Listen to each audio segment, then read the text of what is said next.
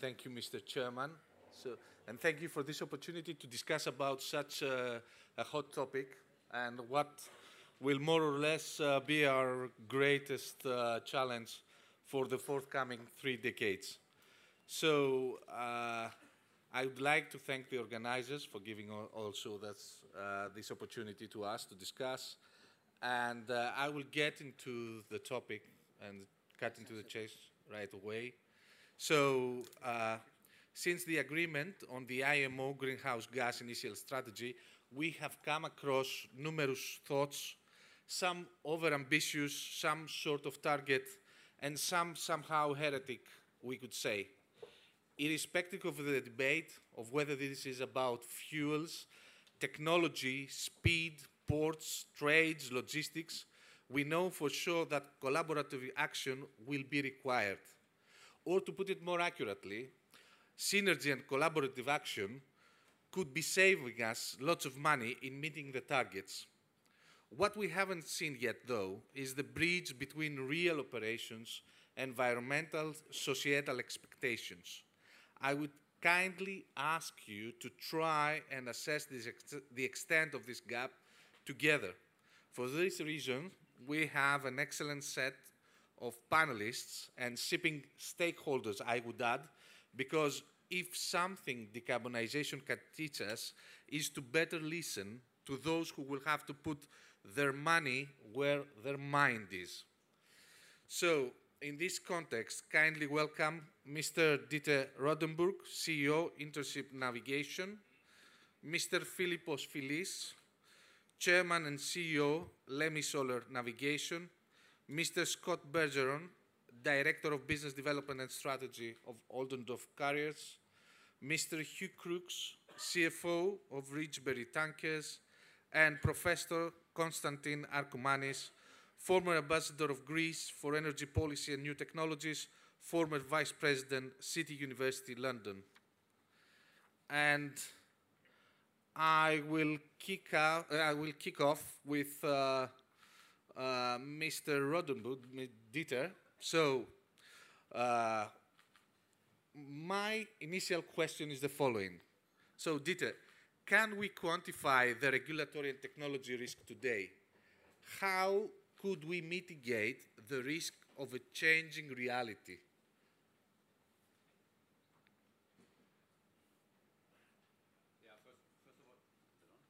No. Yeah. First of all, thank you for having me, and congratulations to Nicolas and Olga for a very well organized and a team organized conference. Well, I think we heard in the last panel already that when Yannis was mentioning what's in the cards at the moment in terms of regulation and what we are up to. And I think what we are seeing now, talking about EEDI, talking about EEXI, this is only the beginning of what will come over the next years. Regulation is very much driven nowadays by public opinion. Public opinion is made by more and more by social media. So I'm absolutely certain that we will see a lot more restrictive regulation coming for shipping as well. And if we look at the very ambitious goals that the IMO has set, it's clear that we will need further regulation. And I'm sure that the addition of the Green Deal that the EU has come up with, which is clear, we will see ETS for shipping, is only one thing on the way. So whilst we are all probably confident that 2030 is manageable for shipping, I personally think 2050 is not manageable, and therefore more regulation will be required, is on the way, and the regulatory risk remains high. Thank you. Dieter, you mentioned that there is quite some ambition in what IMO requires, but you also made a reference to ETS, and I will come to Philippos and ask him, so there is an ETS legislation currently going on, and at the same time, we have seen you supporting through personally and through Cyprus Shipping Chamber, the creation of an R&D program, of an R&D instrument under IMO. And my question would be, having ETS in mind, is there really a role for this kind of R&D instrument, or ETS will play that role and practically we're trying to have a power game between IMO and the EU in who will be leading this? Thank you, Panos. Thank you for the invitation, Nikos and Olga. Panos is not the one question, and I will try to put everything in a perspective. I think it is a fact that Mrs. von der Leyen pushed a lot the Green Deal, and unavoidable shipping will become also part of the ETS. It is decided, and DG Climate is working towards developing the concept of the ETS to be implemented for shipping. It is expected, though, that by June next year, 21, that the system will be ready. We as the industry, and I'm talking not only Cyprus Shipping Chamber, but International Chamber of Shipping, EXA, and all the roundtable commercial associations, are against any regional measure, because this might distort the trade, might penalize European shipowners, and especially those they operate coastal and only intra-European, and also other owners that they will call for any reason in European ports. So we are for a global measure under IMO, and we are totally against ETS. Having said that, ETS is a fact. Therefore, the industry tried to open a dialogue with the DG Climate in order to at least make or formulate the ETS system into the extent that will penalize as less as possible the shipowning side, the European, specifically the European shipowner side. This is not an easy target, and we know that will be a lot of discussions with DG Climate in order to agree in a sort of a system that will be acceptable to the industry. But on the other side, ETS is not a substitute to the R&D fund. And despite the fact that there were a lot of comments regarding the very low amount that $2 per ton consumed is nothing, and DG Climate, DG Com said is nowhere close to what we aim to collect from ETS, still the industry suggested that, and it is part of the long discussions that we had since 2008 about the levy, the market-based measure that will be under IMO as a global measure. And if I recall well, by that time, the allocation of that collected amount was around 20%. It initially has been estimated to $10 levy on every ton consumed, and this was based on the 100 billion dollar green fund through Paris Agreement, and practically shipping contributing around 2.6, 2.7 towards a total emission. The allocation to us was 26 billion, and calculated reverse, we landed to the $10. The 20% are the $2. Practically, because IMO delayed, we push forward the fund towards demonstrating outside that we as the industry are doing quite a lot towards a collective decarbonization, despite the fact that the ship owners have done a lot towards decarbonization in general. And this is proven, but it's not communicated well. And I think this is our problem as the industry. 2008, we have 16,000 ships, over 5,000 GT, trading worldwide, responsible for 80–90%. 2019, we have 32,000. But playing, Yes. And we didn't reach, or we are very close to reach, the emissions that is a baseline of 2008. That means we have as an industry a relative reduction of 50%, which has to be communicated well. I agree with you. The numbers are there, but still, I have to, playing the devil's advocate here, there is still a huge gap between the EU expectation and what is now being discussed at the IMO. So, quite quickly, what is your, two things. What is your view about the awareness of the shipping community of where the EU wants to drive things? And the second thing is, how do you feel that we could bridge that gap? Is there a possibility that the EU and the IMO could eventually come up with one final conclusion? The bad story is that the European Commission decided for ETS. We still, as industry, have time. That means we have 1.5 years until they eventually form the plan, and maybe another year until the implementation.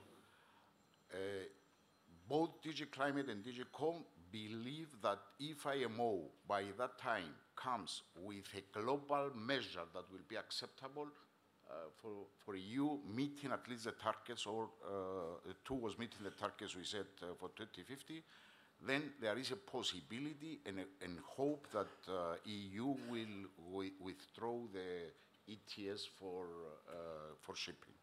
Okay. So now moving to Scott and my favorite topic, so technology. So Scott, I'd like to ask you quite openly. Today we have already seen a number of reports dictating the pathways to 2050. What is your view? Are we there? Are we close to 2050? What we have available today will be part of the solution, maturing some of the existing technology, or is there going to be some revolutionary road that we are not aware of yet? What is your view? Well, I think we're far from being there from today's standpoint. And what makes matters even worse is every time we think we're getting close, let's take LNG for an example. That's the new clean fuel. It doesn't take too much time before the environmentalists come down very heavy and explain why LNG isn't the panacea that we would like it to be. So I think the pathway forward is going to be a combination of technology and revolution. And we can agree about research and development funds. I think this concept has some merit. Research and development is going to go a lot further than trading. I think trading is synonymous with greenwashing because you're not actually reducing carbon, you're just shifting where it is. So we have a long way to go. All right. And going to Hugh, and a bit on the societal and governance issues. So you have recently, Hugh, been quoted saying that ESG, environmental social governance focus, has unrecognizably increased compared to past investor interest. Can you share with us a few examples? And do you see this trend becoming the norm? How do you consider addressing this matter from Ridgebury perspective? Yeah,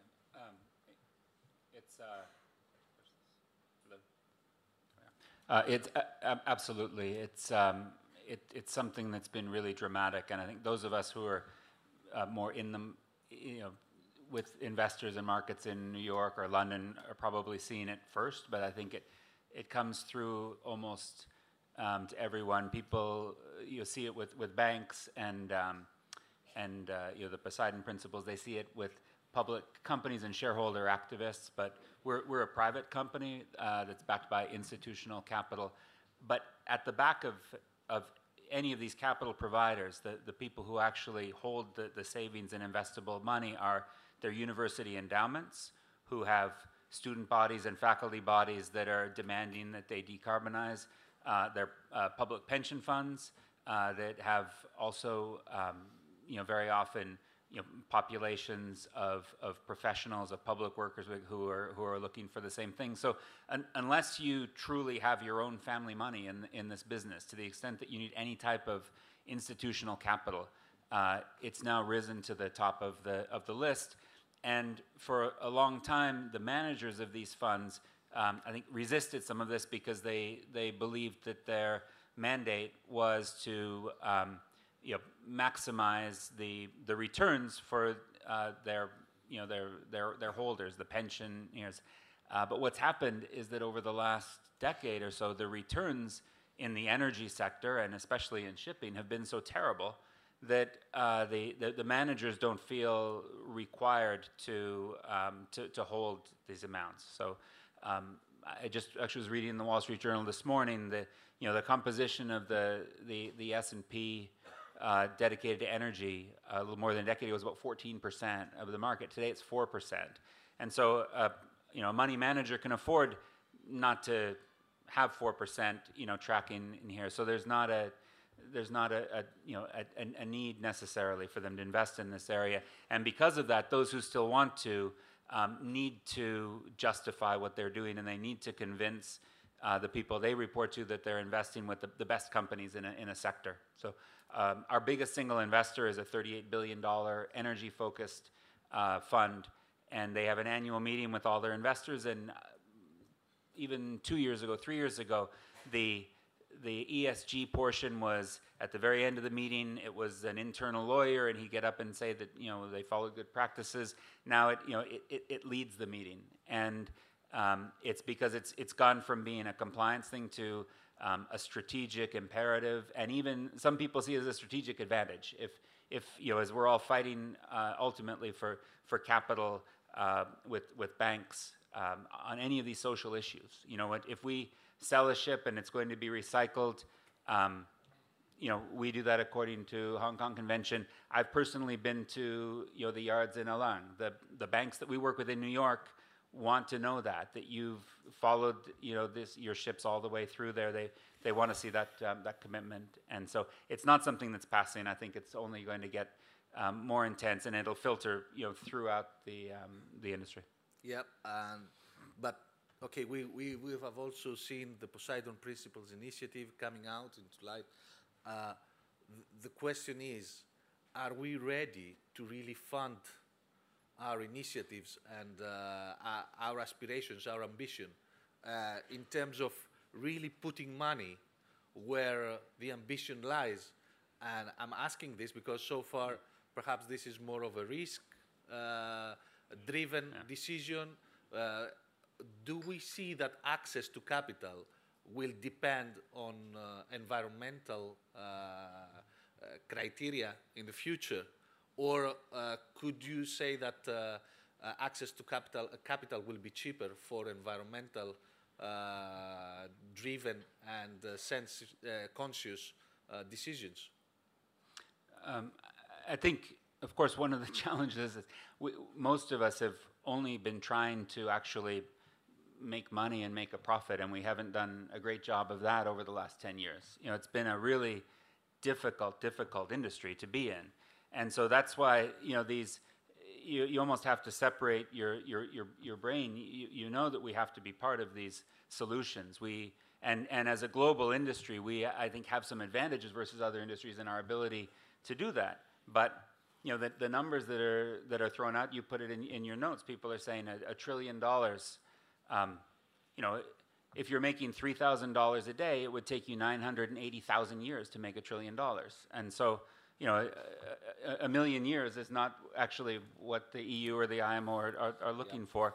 So these numbers are a bit debilitating, and challenging.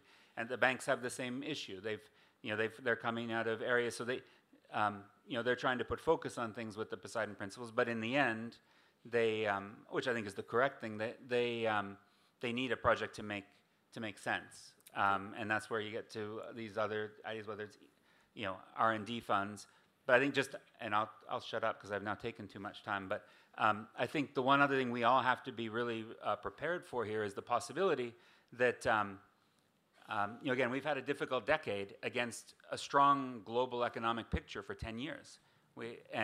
We've all been somewhat probably saved from a worse fate because global trade growth has grown. In the tanker sector where we are, ton miles keep growing with the growth of exports in the West running all the way to the East. I think we have to be prepared that instead of just continuing to grow and someone providing a zero carbon fuel, that we end up in an industry where the path to carbon is anti-growth, whether it's carbon taxes, whether it's other measures that both within our industry and globally actually mean fewer ton miles, which is, I think one of the other ways that you meet these targets. And so I think as owners, you have to be very, very careful where you're investing. If you're buying a ship and expecting to operate it for 20 years or for 10 years, and that at the end of 10 years it'll have the residual value you expect that you can sell, I think that's a dangerous move. I think we're all going to have to be very, very nimble on our investment and our asset management. Yep. Thank you, Hugh. And I'll keep what you said about ton miles and move on to Professor Arkoumani. So, Professor Arkoumani, you have a very good idea, knowledge of the energy landscape, and I would like to ask you, today we talk a lot about fuels, but we don't talk so much about the trades of tomorrow. So many of our ships are carbon carriers. So we have coal trades, oil trades, and what is your view? Where are we going to end up in 2050? So are we going to have the same trades? Because I see too much focus on the fuel, but I don't see too much focus on cargoes. Let me start from a slightly different base, and I'll come to you.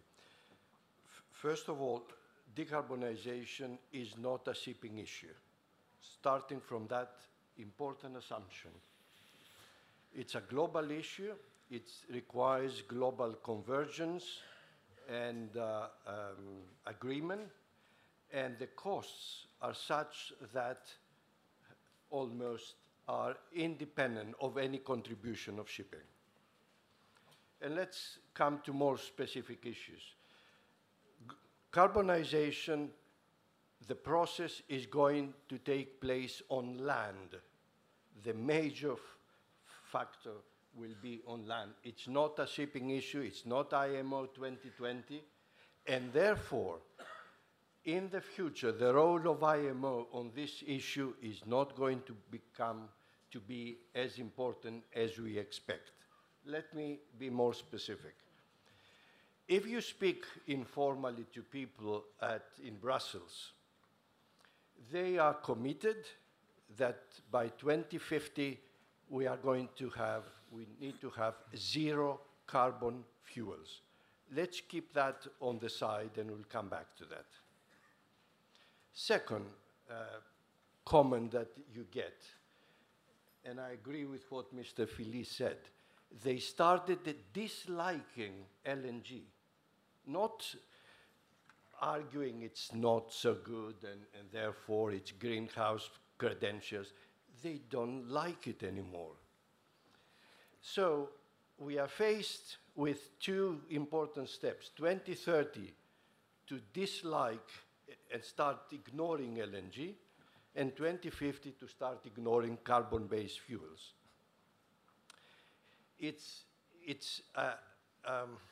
Of course, it's a prediction, and nobody knows. But it seems that a carbon levy will be very useful. Of course, not at the $2 per ton, a little bit more, maybe $5. ETS, I agree, there is a lot of pressure in Brussels. They keep referring to ETS. And what I know is that at least talking to the Greek minister of shipping, he's going to argue that all the organizations from ABS to Intercargo, Tanco, BIMCO, are against ETS. And it's that a unanimous voice against ETS. The second point is, if decarbonization is a global issue, why not divert all the funding or most of the funding globally that goes to research in universities and other agencies towards decarbonization? The scale of the operation is such that will require such a global measure. And just to close, I'm worried that EU's voice in the future will be stronger than that of IMO on decarbonization for some of the reasons that I just explained. In a sense of, let's say, a light poll, since we discussed this here, do we have, how many of us believe that the ETS will become a reality? So, I think, Mr. Felice, you don't believe that the ETS will become a reality? Yes, it will, but It depends on how fast IMO will work and how seriously it's taken there. It's known that IMO is very slow in decision and developing of any new regulation. But this time they claim that they are working with the velocity of the light. They are faster than ever. They realize the pressure they feel from European Union, but I'm afraid an ETS will come in place, and maybe if later on IMO comes with a global system, then the ETS, the European, the regional measure will be withdrawn. It's a fact. Yeah. But, all right, then moving on from ETS, I would like to extend my previous question on the issue of carbon carriers. So, have we considered, and I will start with Hugh, have we considered the fact that our vessels carry carbon? And I will just mention here the somehow ironic thing of having today owners who want to order a VLCC, and they want to make sure that the vessel will be able to run on ammonia in 20 years down the road. The irony of having a 2 million barrels hydrocarbon carrier that you care only about fuel, being ammonia and zero carbon. So how do you deal with that thought in Ridgebury Tankers? No, I think that's clearly. I think one mistake that ship owners often make is we spend a lot of time analyzing the dynamics within shipping when we're making our decisions. We look at the order book, we look at specifications, we look at how one type of ship compares to another and how the competitive advantages and ages, and don't spend enough time remembering that we are a derivative industry, and in the case of tankers, I mean, in the short run, we know, at least we knew before coronavirus, that 100 million barrels need to move tomorrow, and the day after tomorrow, and the day after that, and the refineries need the fuel, and so we have some confidence there. But I think we have to take this into account, and I agree. The idea that somehow shipping, that the world would have provided a zero carbon fuel that can power ships, but tankers still have the same demand, for the product they're carrying to feed refineries. That doesn't make any sense. And as people said, it's a global, this is a global issue. Shipping is a small amount of it. So I think it's something, as I said, that we just have to, it's not something that, it's something you'd have to think about if you were ordering a new ship. And it's one of the reasons we tend to stick a little bit more into the middle-aged part, because we think that predictions get very hazy after a few years.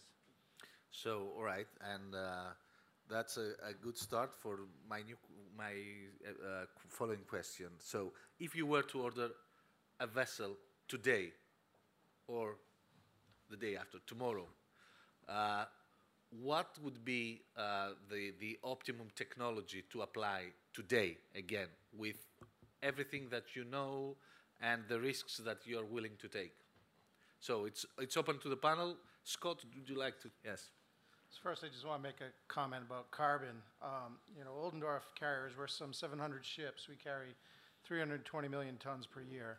Half of that is iron ore and coal, two very carbon-intensive products. And coal is dead, but long live coal, because it's not going away. It hasn't peaked yet. And I think being in Europe, sitting in North America as I do, you can have a very critical eye on the future of coal. But the future actually has some promise, particularly in the developing economies. And in spite of what the EU wants to do with their mandates, Asia is going to be using coal for a very long time. That said, fuel of today is very difficult. As I said before, there's no perfect solution today. Developing ammonia and developing methanol, for example, two of the leading fuel options after LNG, it's very carbon intensive to produce these. So you have to look at the second generation, if you will. I think one of the fuels that holds some promise are some of the technologies around the second stage biodiesels, the biofuels, burning municipal waste, and kind of this whole back to the future scenario of extracting energy through these processes, and you're starting with a product that consumes carbon as it is. So working towards some negative carbon approach. But there's no fuel today. If there were one today that everybody could shift to, we would see it. You see just a small speculation of orders in LNG. And so quickly has the hammer come down on how bad LNG is going to be because of this so-called methane slip.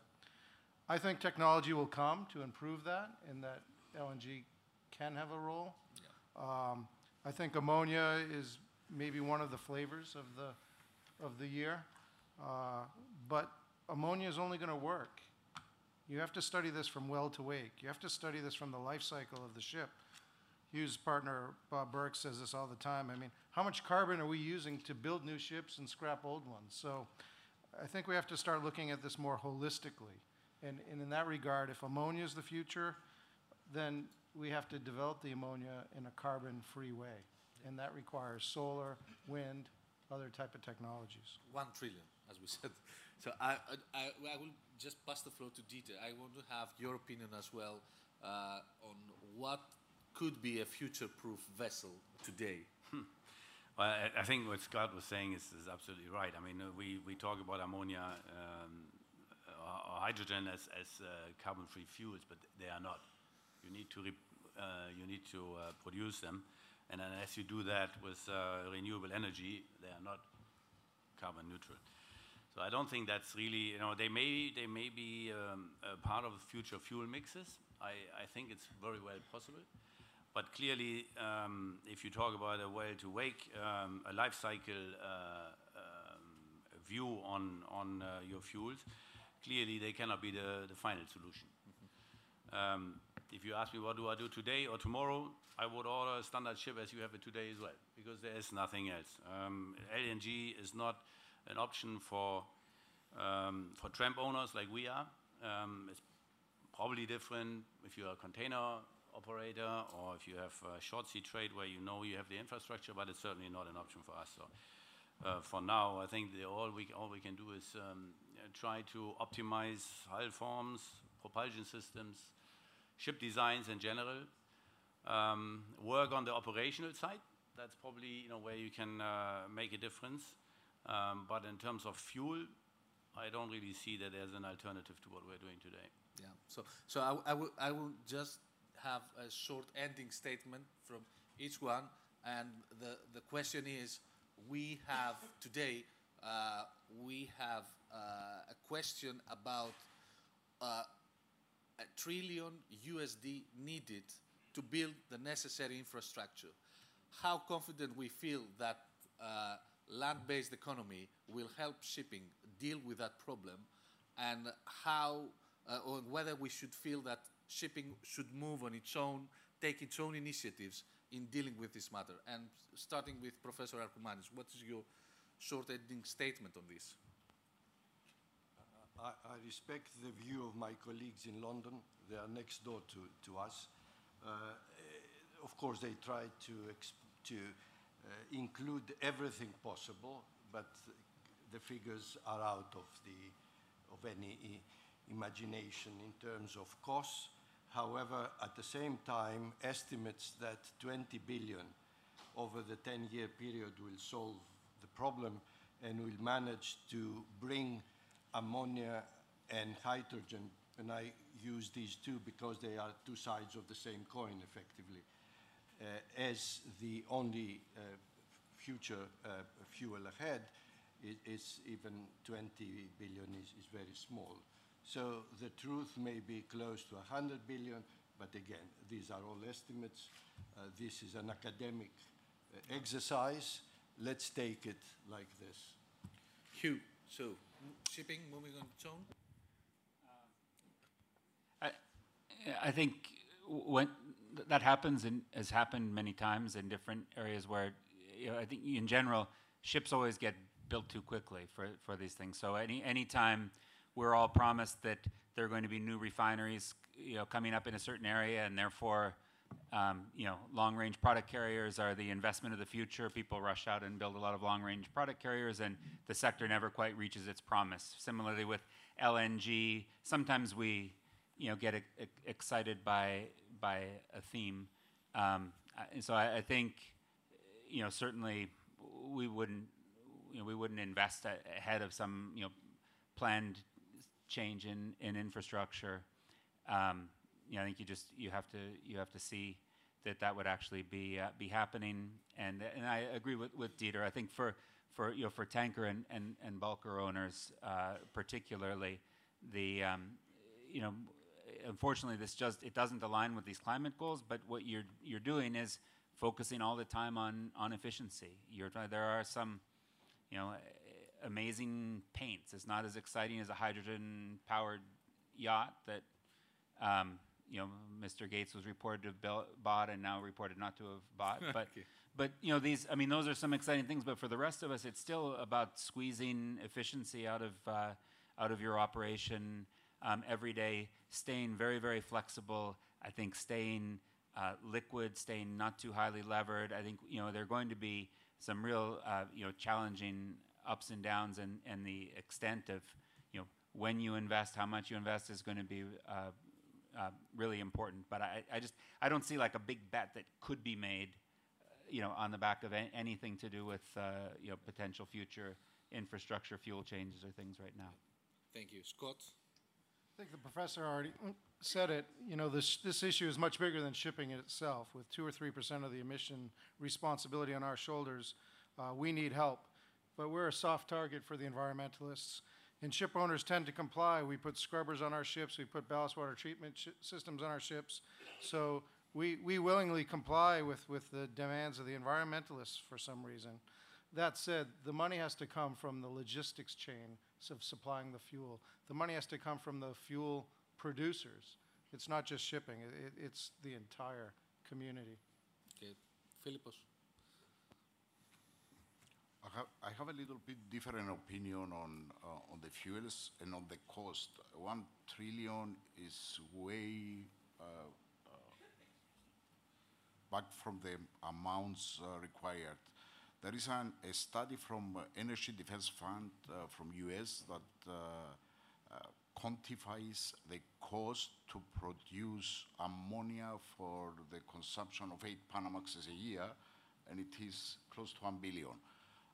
If you try to calculate that for the entire fleet, we are talking about only 5 trillions to produce ammonia for shipping alone, plus the alternative energy. That means you need also to invest on alternative energy, and plus the infrastructure for the bunkering, etc. So the cost is huge, but this doesn't concern shipping. If the availability of fuel is there, shipping will follow very easily. The technology is there, and I believe, replying also to the question, what should an owner order today? Possibly a vessel optimized, of course, but with an engine, a main engine that can be easily converted to burn alternative fuels, whatever this will be. Dieter? I think it was all said now. I agree that your shipping needs help. I mean, clearly we don't build ships' engines and we don't design fuels. We are buying.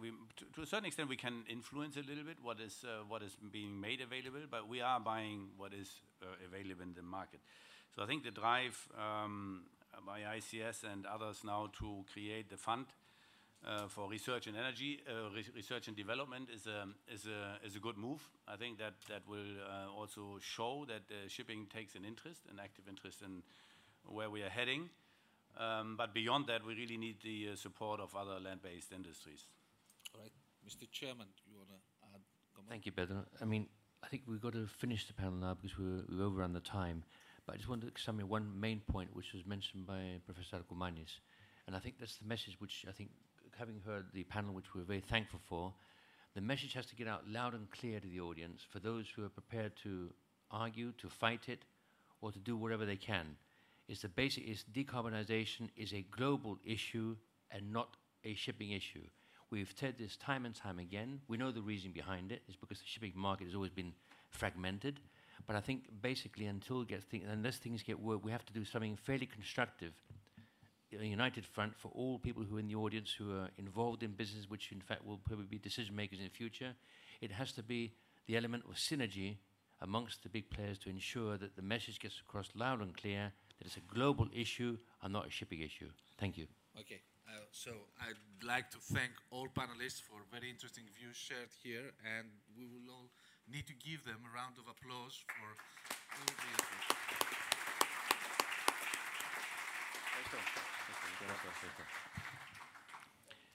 Let's have you all down there for a picture if you don't mind.